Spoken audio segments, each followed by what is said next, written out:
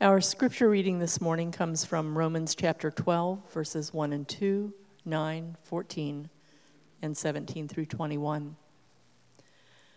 I appeal to you, therefore, brothers, by the mercies of God, to present your bodies as a living sacrifice, holy and acceptable to God, which is your spiritual worship. Do not be conformed to this world, but be transformed by the renewal of your mind, that by testing you may discern what is the will of God, what is the good and acceptable and perfect. Let love be genuine. Abhor what is evil. Hold fast to what is good. Bless those who persecute you. Bless and do not curse them. Repay no one evil for evil, but give thought to do what is honorable in the sight of all. If possible, so far as it depends on you, live peaceably with all. Beloved, never avenge yourselves, but leave it to the wrath of God, for it is written, "Vengeance is mine, I will repay," says the Lord. To the contrary, if your enemy is hungry, feed him. If he's thirsty, give him something to drink, for by so doing you will heap burning coals on his head. Do not be overcome by evil, but overcome evil with good. This is God's word. Amen. Thank you, Susan. So good morning. My name is Drew. I'm one of the pastors here at Redeemer. We continue this morning in a series that we've been doing for a number of months from this letter that Paul wrote to the Roman Christians.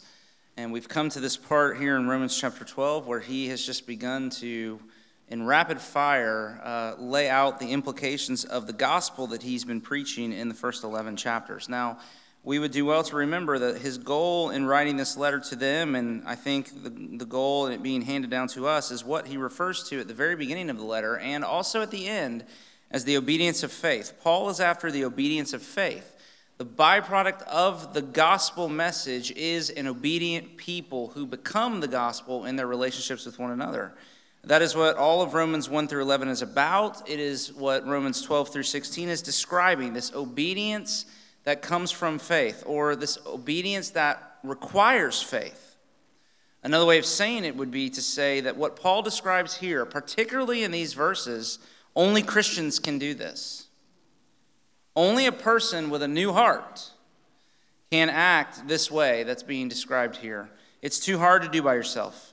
You have to be supernaturally changed and then empowered to do what you read about here. So if you're here and you're not a Christian, don't read Romans 12 and think, okay, I've got to do all of this stuff and then I'm a Christian. No, that's not it at all. You have to become a Christian first before you can even think about doing any of this, because it takes being a Christian to do it.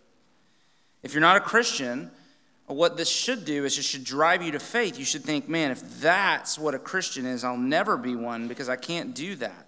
And that's actually the first step of faith, to know you've got nothing. And then what you do with that is you take your nothing and you bring it to God so that he can do what must be done for you, and then by the power of the Spirit begin to do what needs to be done in you. And that really is the movement that this is what this text should really drive us to say, holy cow, if that is what being a follower of Jesus is, Lord help. Lord help. Because really, loving those who love you is hard enough, isn't it? Anybody else? You know? I mean, the people who are nice to you, the people that you know, or your family and your friends, and those people that really do a fairly good job of caring for you and loving you, it's hard enough to love those people. But notice what this says. It says that if you really believe the gospel, it will make you a person who is able to love to the degree that you love even an enemy. Martin Lloyd-Jones, he said, it's easier to give up everything and go right off to the heart of Africa as a missionary, or to the beautiful parts of France, or wherever it might be. He said, it's much easier to do that than it is to do this. But this is the heart of Christianity. This is what it means to be a Christian. This is the defining characteristic of someone who's been marked by the grace of God. And so if you want to test your faith, which it's good to do from time to time, if you want to know where you stand, the question you ask, I think the Bible says, is this: do I love people well? How am I doing loving people? That's really the question that tests your faith the most. Now, go one step further, and I think the question that's put before us that we need to contemplate together this morning is, do I love my enemies? How am I doing? What do I do with people who are hard to love? Do I have that kind of spiritual power coursing through my life to be a person who loves people who are being awful to me with the same kind of power and energy that I do the people who are being nice? Dorothy Day famously said, "I only love God as much as I love the person I love the least." And it's worth considering because I think it's true. And so if we're going to get a handle on some of this, there are really three things that we need to consider this morning together. The first thing we got to do is we got to define what Paul means here by an enemy. We got to know the enemy. If we're called to love an enemy, we need to know who the enemy is. Then we need to, secondly, repent of the wrong way that we react to an enemy, which is the most natural way. And we got to understand why it's wrong. It's wrong for a couple of reasons to react the way we would naturally do. And then thirdly, we want to see what the right way to respond to and react to an enemy is, and just ask the question, how in the world do we become people who start to act that way towards people who hurt us? So, know the enemy, repent of the wrong way to react to an enemy and why, and then the right way to react to an enemy and how. And that's all here in the text. So let's just start together. Okay, first by this idea of we have to know who the enemy is. And actually, I would say before you can know who is an enemy, you have to know what evil is. There's even a bigger issue. And it's really an emphasis in the text that we've not really dealt with as we've walked through Romans 12. I kind of regret that. You have to be able to discern good from evil and hate what is evil and cling to what is good. That's verse 2. And verse 9, Paul's saying one of the consequences of becoming a person with a new heart, of having a radical experience of God's grace in Christ, is that it changes your definitions and your values, and you begin to be a person who's able to discern between what is good and what is evil, so that you hate the one and you love the other appropriately. The problem with a lot of our ideologies, the problem with our politics in our culture these days is that they very clearly divide people up between good and evil, right? And it's us, we're the good people, and they're the bad people. So we're trained to look at the other side, of the aisle, at the other group that's different than us, at the other party, or whatever the case might be, and to see only evil in them, and then to look at ourselves and to see only good in us. This is how we're trained. So, Alexander Solzhenitsyn, aren't you impressed? I got that right. Twice I got that right. I'm so excited. I would spell it, but it would take too long. There's a lot of consonants there. But he wrote this. He said, if only it were so simple. If only there were evil people somewhere insidiously committing evil deeds, and it were necessary only to separate them from the rest of us and destroy them. He said, but the dividing line, the line dividing good and evil, passes not through states, nor between classes, nor between political parties, but right through every human heart. And so in the evil that I might be trying to confront in others, there's always some remnant of dignity and goodness. And we've got to remember that. I've got to remember that always. Whatever evil I'm confronting, I have to remember as I'm doing it, there is some shred of dignity and goodness there, because everybody's made in the image of God. But as I do so, I might feel like I'm full of good intentions. I'm the guy in the white hat, right? I'm the good guy. But we need to remember that there's always selfishness and fear and sinful anger mixed in. And that's an important part. Both of those are an important part of being able to discern good from evil, to know how to respond appropriately to these things. Miroslav Volf, a Croatian pastor and theologian, he pointed out how ready we are, and here are his words, to exclude the enemy from the community of humans, even as we exclude ourselves from the community of sinners. And that's a real problem. So every ideology, every political party, every religious denomination, they're all fallen. They're all a mix of right and wrong, of good and bad.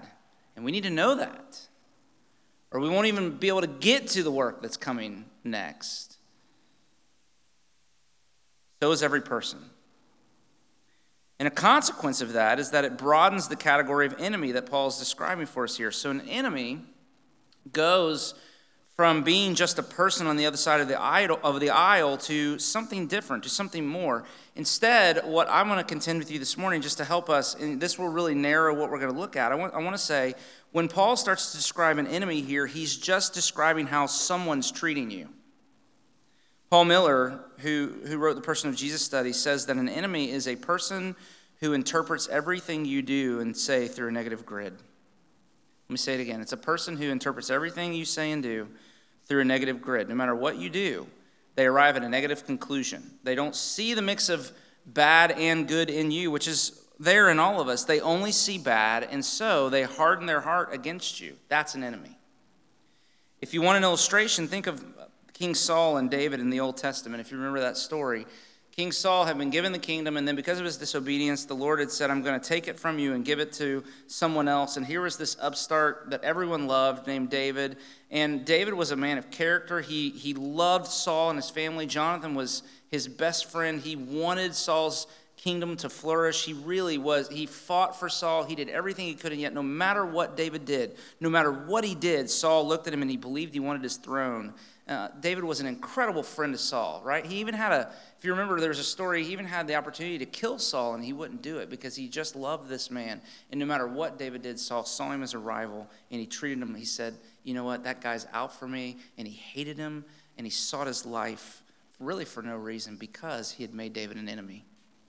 He had become an enemy to David. And he started to interpret everything David did. You know what? See, he fought hard because he wants the crowd's approval or whatever the case might be.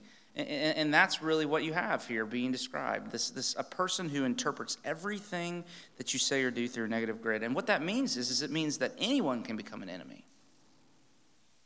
Paul Miller even uses the category, he talks about a temporary enemy. So even in marriage, if things are going well, because of sin, it can get in there, and all of a sudden you can be relating well to one another, and then something happens, there's a bump in the road, and you slip into temporary enemy status with one another, where you begin to really view everything the person is doing negatively and, with suspicion. Or it can happen in friendship, or it can happen in parenting children.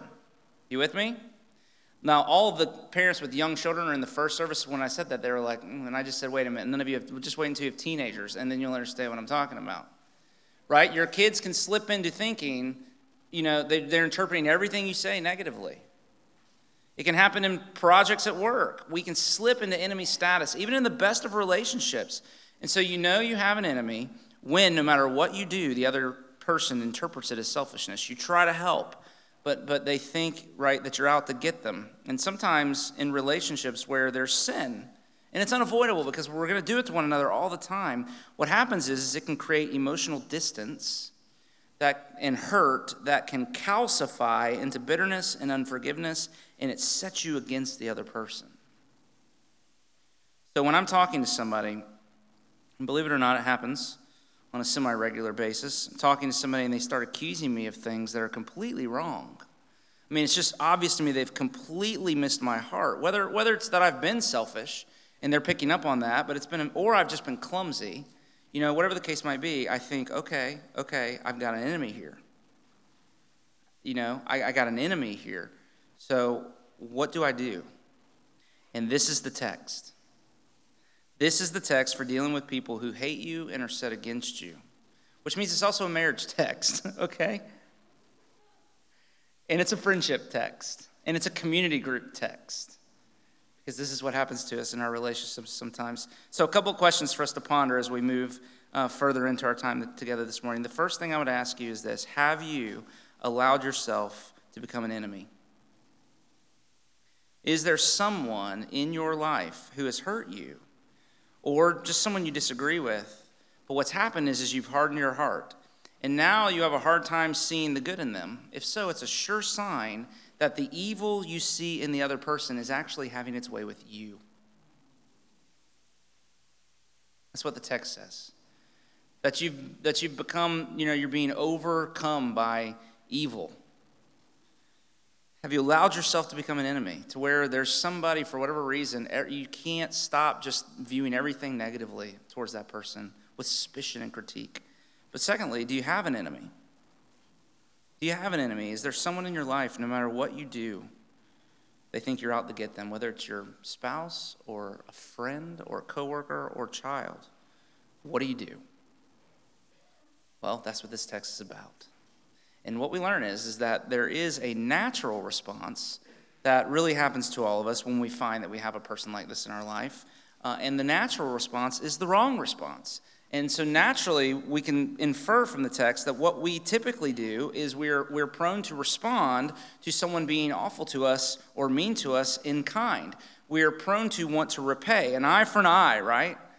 An eye for an eye. So, and if you're a follower of Jesus, then you're simply not allowed to live this way. That's what this text says. Look at verse 17. Repay no one evil for evil, Paul says. I mean, it's very clear.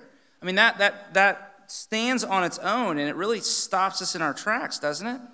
Because what we do, we naturally do unto others as they have done unto us. Let me say that again.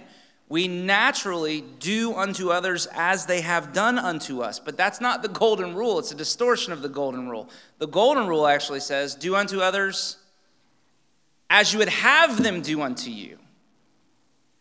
And so if someone's mean to you, it's hard not to be mean back, isn't it? I mean, if somebody's rude, it's hard not to be rude. If somebody honks their horn at you in traffic, it's hard not to lay on yours, right?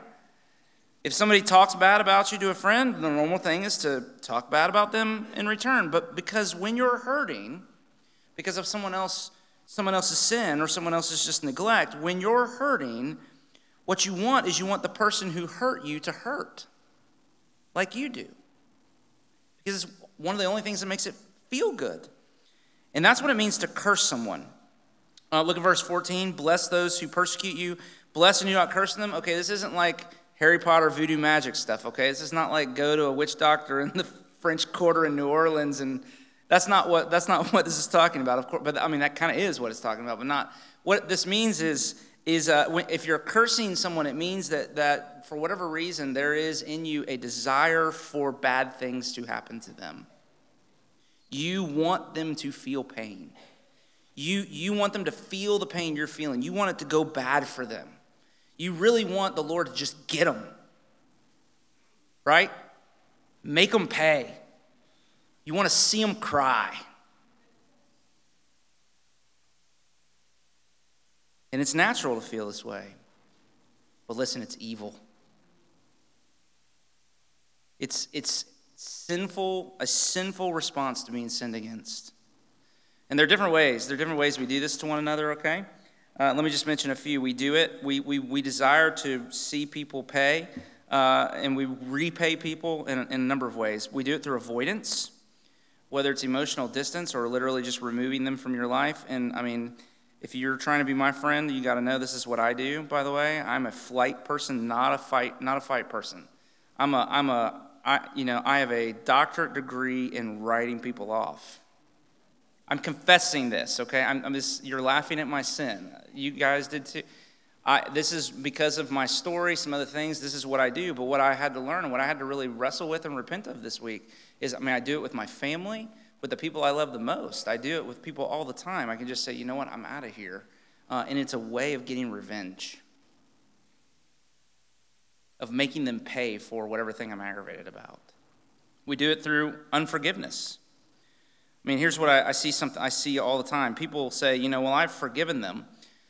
But then they continue to relate to the person on the basis of the sin they say they've forgiven. They say they forgive, but then they keep a record of the sin, and they relate to the person on the basis of the hurt and not on the basis of the grace that is ours in Christ. And this is really what turns a friend into an enemy over time. There's some offense, and instead of forgiving, you hold on to it, and it begins to color your perception of the other person so that you begin to interpret everything about them through the lens of suspicion because of that hurt that's back there. And it's a way, what we need to know, what we need to forsake, is it's a way of making people pay. It's a way of keeping them in jail for their crimes. When what the word forgiveness means is it means to let them go, to set them free, to unlock the door. And then, of course, those are the subtle ways, right? Those are the crafty ways. And then there's just flat open war. Gossip, smear campaigns, and even violence. And here Paul's saying, this may be natural. It may be the way that we are most tempted to respond, but it is the wrong way to react. And it's the wrong way to react for a couple of reasons. And I want you to see in the text what the text says. For one, it is wrong for us to react in this way because it is not our place. So look at verse 19. Paul writes, "Beloved, never avenge yourself, but leave it to the wrath of God, for it is written, 'Vengeance is mine, I will repay,' says the Lord." So when you, this is hard. This whole sermon's hard, okay? But this is hard. When you seek revenge, whether it be by avoiding or by just withholding forgiveness, by just making sure you stay connected to the stuff that people's done to you in the past, and just causing them to pay through your avoidance or just your anger or whatever the case might be. When you seek revenge, you're taking the place of judge, and to take the place of judge is to take the place of God. And that is pride. It's the essence of sin. What we're being told here is that this is God's work, not ours. And it's God's work, not ours, because we're sinners. Only God is holy. Only He is just. Only He is qualified for the work of justice. I mean, it's unbelievably arrogant and delusional and foolish to think that our justice is just. It's not. We're biased. You with me? We're selfish, especially when someone's hurt you. When you're hurt, you don't see straight. You can't see straight. You can't see past your hurt. But with God, God's wrath is never vindictive. Ours is. His wrath is always judicial. It's always controlled and appropriate and perfect. Now, the text is not saying to us when someone hurts us or when we find that we have someone who's an enemy, it's not saying just get over it. After all, grace, right? Grace. No, that's not the argument at all. Here's what Paul's saying. He's saying don't forget justice. There is wrath. It is coming, but it doesn't come from you. That's not your job. Nobody's going to get away with anything. God will repay. He sees every wrong. And He said He will make every wrong right. He will dispense judgment, but if He's going to do so, then we don't have to. We can be in the mercy business. That's what the text means. It's not our place. It's not our place to act this way. We're taking the place of God, which is the essence of sin, and we're just going to make a mess of things. But then secondly, this is the wrong way to react, because not only is it not our place, but look at the outcome it produces. It goes on to say here that if you repay evil for evil, the result is the escalation of evil. What's happening to you is, verse 21, you're actually being overcome by the evil. The evil that has been done to you is now passed into you, and it's having its way with you. If you repay evil with evil instead of kindness, you're adding sin to sin. You're multiplying sin, and on and on and on it goes. Do you see? And so instead, we are to meet evil with good. That's the kind of people we're to be. We're to meet sin with forgiveness and love. That's what destroys sin. That's the only thing that destroys sin. Meeting sin with sin just perpetuates sin. Do you see? But it's kindness that leads to repentance, the Bible says. God's kindness, and then ours to one another. And so we are to be a people who, wherever we meet with evil, what comes out of us is love and goodness and kindness. Now, we do need to say one thing before we move on, and that is that, there are times when to keep loving an enemy becomes dangerous. I think cases of abuse or just really, really dysfunctional relationships, friendships, parent-child relationships, physical and emotional abuse, these sorts of things. What them? Are there any limits? And this is where I think verse 18, there's a little caveat that Paul makes that's so helpful to us. It really is. It puts a lot of this in the category of wisdom, where there's a lot of gray area in a lot of what he's saying to us here. And it's just in verse 18 where he just says this. He says, repay no one evil for evil, verse 17. Verse 18, if possible, so far as it depends upon you, live peaceably with all. And it means that there will be times when you've done all you can, right? You stay in the relationship, you keep forgiving, nothing changes, and you're being damaged in the process. Then Paul says, blessing and doing good to the other person doesn't mean you just keep doing what you've done. It may mean that you stop letting them sin against you. It's not loving to another person to enable their sin. It's not loving to them to allow them to continue to sin against you in the way that they are. And so Romans 12:9 really is the boundary where Paul says, abhor what is evil, don't excuse it, don't allow for it. And so as we work these things out, know that there's a lot of wisdom that we need. There's a lot of gray area that we've got to wrestle through here, but know that's there, okay? Nevertheless, repay no one evil for evil. But then third, so if that's the wrong response, and if we see why, then what is the right response? And the right response we're taught here is that we're to love and to forgive with the heart of Jesus, that we are to be people empowered by His grace to show the same grace that we've been shown. Here is the gospel truth. We were God's enemies, and he loved us, and he sent his Son, the Lord Jesus Christ, that we might be forgiven and reconciled to him. Jesus did not die for righteous people. Amen? That's an amen. Okay. Hello. Jesus did not die for righteous people. He did not die for good people. That's not who we are. You with me? So that's not who we love. We don't just love those who love us. Anybody can do that. We don't just do good to those who do good to us in return. This is Luke 6. There's no benefit in that. And that word in Luke 6, if you look back at the call to worship that we read a little while ago, the word there, it's unfortunate it's translated benefit. The word there is grace. Jesus is saying there's no grace in loving those who love you. That's just normal. That's just what everybody does. But we are a people of grace. And if you're a Christian, you've been shown grace. God loved you best when you were at your very worst. And what we're told in Romans 6 is that grace actually comes into our life to reign, meaning it comes to unlock our hearts to love others at their very worst in ways that we would otherwise not be able to do in our own strength. So people of grace not only love those who love them, but they love those who are mean to them. And if you've been marked by God's grace, then loving your enemy at some point becomes to be the most natural thing in the world to do. And Paul goes on to say, explain positively what it means to do this. Look at verse 14 and then down in verses 19 through 21. Here's really the meat of the text. He says, bless those who persecute you. Bless and do not curse them. Beloved, never avenge yourself, but to the contrary, instead. In other words, don't do this instead. If your enemy is hungry, feed him.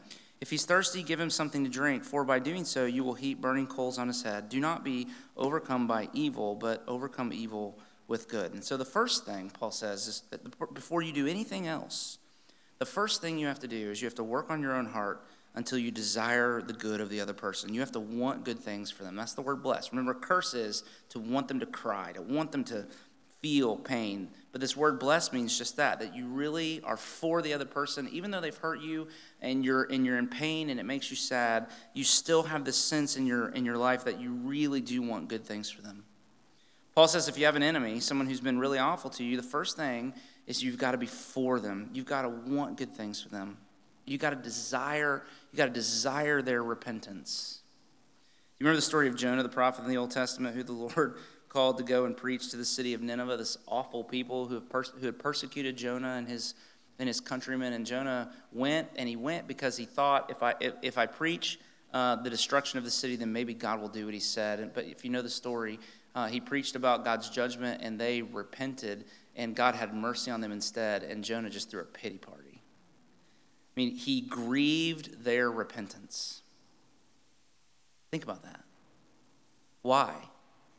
He did what the Lord told him to do, but he didn't have a heart for the city. He didn't have a heart for those people. He wanted justice. He wanted God to smite them because they deserved it. And they got mercy instead. And I can't say the things I want to say, but he lost his mind.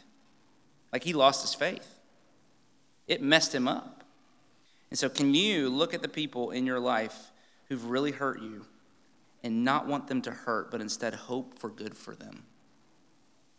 That's what the Bible means by forgiveness.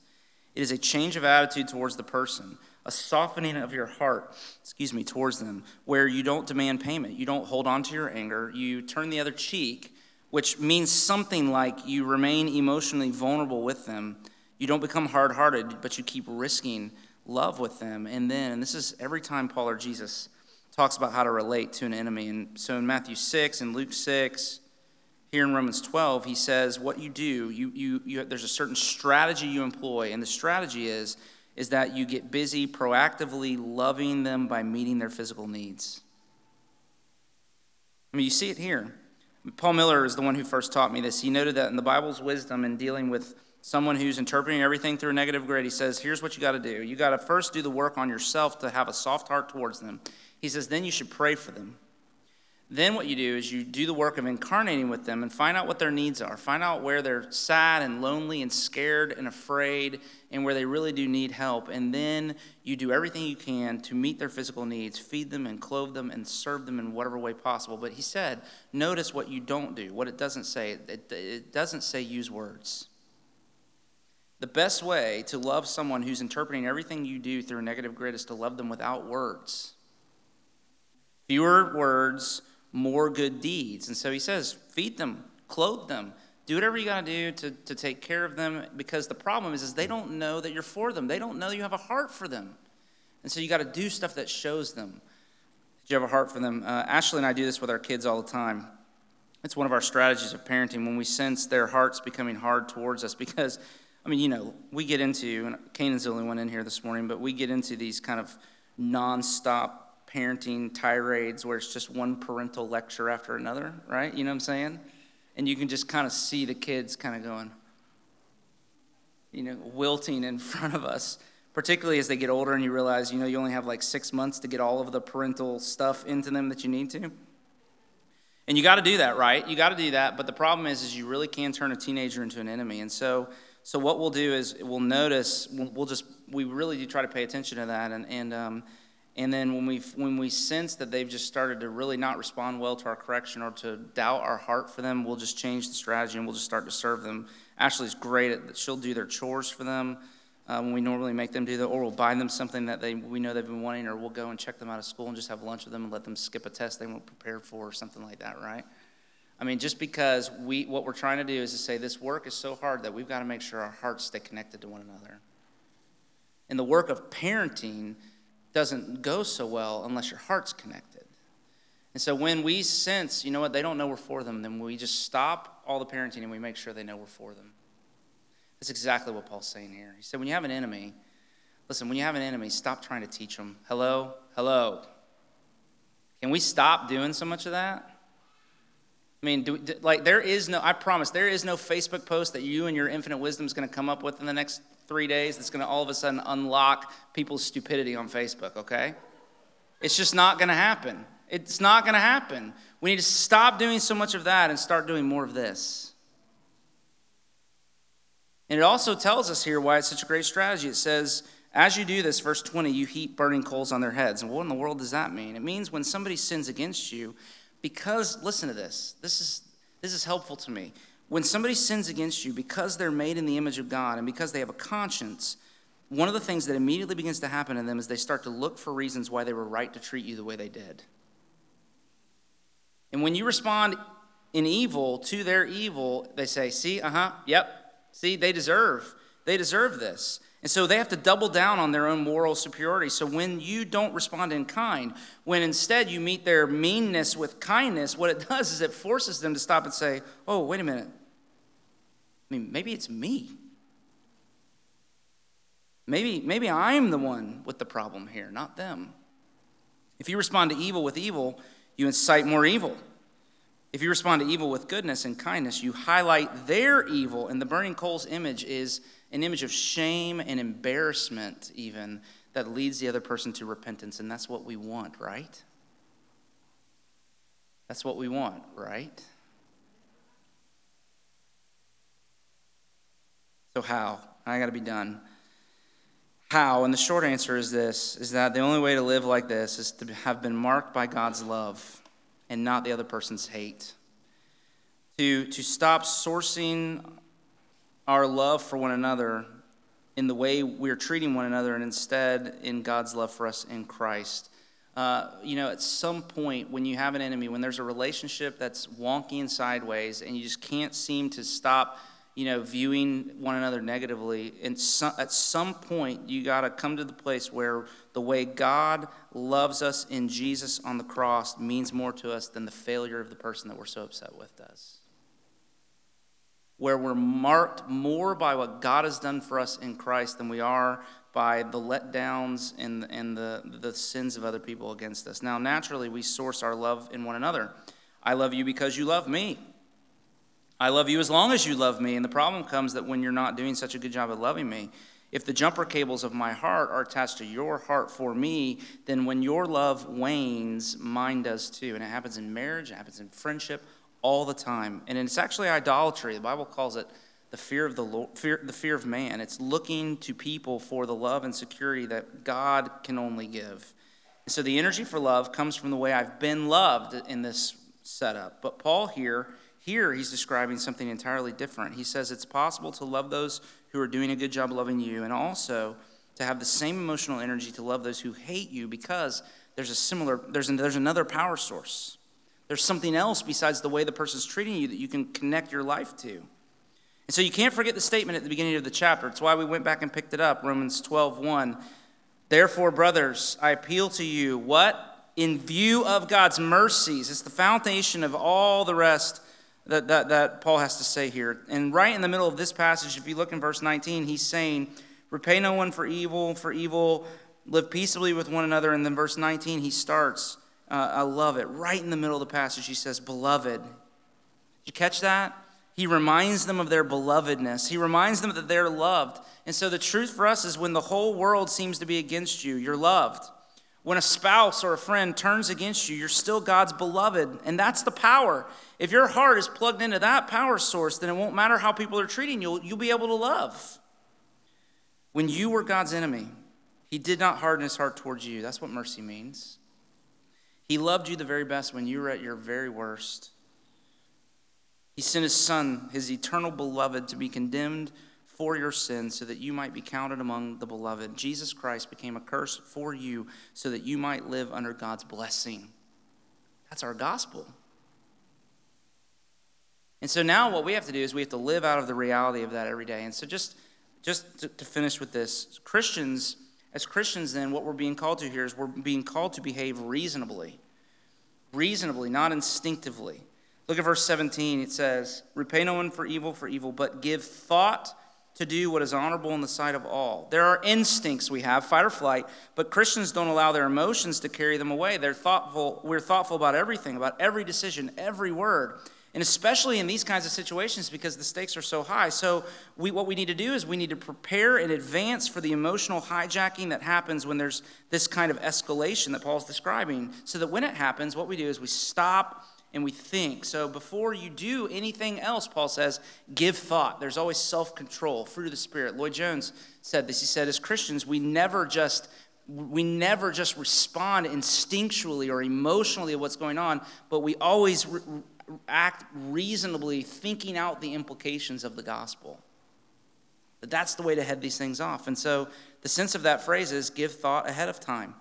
Be ready so that when the time comes, you won't react just in the gut moment. And that really speaks, I think, to the means of grace. If grace makes the difference, then you've got to be constantly warming the fire of your heart at the love of God. And you do that through the means of grace. You come to church like a piece of charcoal that's been set off to the side, that's being put back in the middle of the fire. We need to be here. That's why we do this. Not because there's some rule. Hello, you with me? There's no rule that says if you don't come to church, God's going to send the locusts and destroy your house. I have a leak in my house right now. It's not because I'm here every week. And my bathroom's leaking, okay? There's no rule. There's no rule. We need to be here. You with me? It's why we read the Bible daily. Not because there's a rule and we got to follow the rules, because we need to be trained in grace so that when the moment comes, we're ready. One last thing. When Paul says, give thought, repay no one evil for evil, but give thought to do what is honorable in the sight of all, he means that the way we live in light of this is our greatest evangelistic opportunity. Christianity won the world in the first century by the way they treated their enemies. They loved those who persecuted them in such a way that the Roman world had no choice but to ask, what is this? And I wonder, does the way you live, does the way I live, does the way that we love not only people that love us, but the way that we love people that are set against us, does the way we love force the world that is watching to just say, what in the world is this? The answer, of course, is that it's the gospel, which is the power of God for all who believe. But if I'm honest with you this morning, I would say, Lord, when it comes to this, Lord, I believe. Amen. But help my unbelief. Let's pray together. So, Father, in these closing moments this morning, would you come and do just that? Would you, even as we sing this song of your great love for us, we know that faith and repentance are gifts, and so would you come and grace us with both faith and repentance to turn away from where we've been trying to warm our hearts at the fire of the love of others, where we've turned a spouse or friend or a child into an idol and said, if I can just have their love, then everything will be okay. But instead, would you turn us towards you, that we would warm our hearts at the fire of your great love for us, because only then would we be a fire ourselves to go and to love not only those who are easy to love, but those that are hard to love, not only those that take very little effort, but even those that are dead set against us, that curse us and persecute us and work against our good. It's exactly how you've called us to live, and so we need you desperately to do this work in us. We pray in Jesus' name. Amen. Amen. So there's some heartburn about that song in certain circles, and I think it's just because that idea of that God's love would be reckless. But listen, to love an enemy is reckless. It's a dangerous thing, and yet I think part of what stretches us with that is that we just have a hard time thinking of the Lord's love for us. But that's part of the problem too. Do you know the depths and the heights and the lengths and the width of His love for you? Because if you do, then you become an overflowing stream of life. That nothing can, not even evil around you, can stop love from coming out of you. And that is what He's called us to be, and it's what He sends us now to be. And so as He sends us, receive this benediction, which is the promise that no matter where this week takes you, He'll go there with you. No matter how far away you may run, He will go after you. Amen? And that is the power that you need to love. So may the Lord bless you and keep you. May the Lord make His face to shine upon you and be gracious to you. May the Lord turn His face towards you and give you His peace, both now and forevermore. Amen. Go in His peace.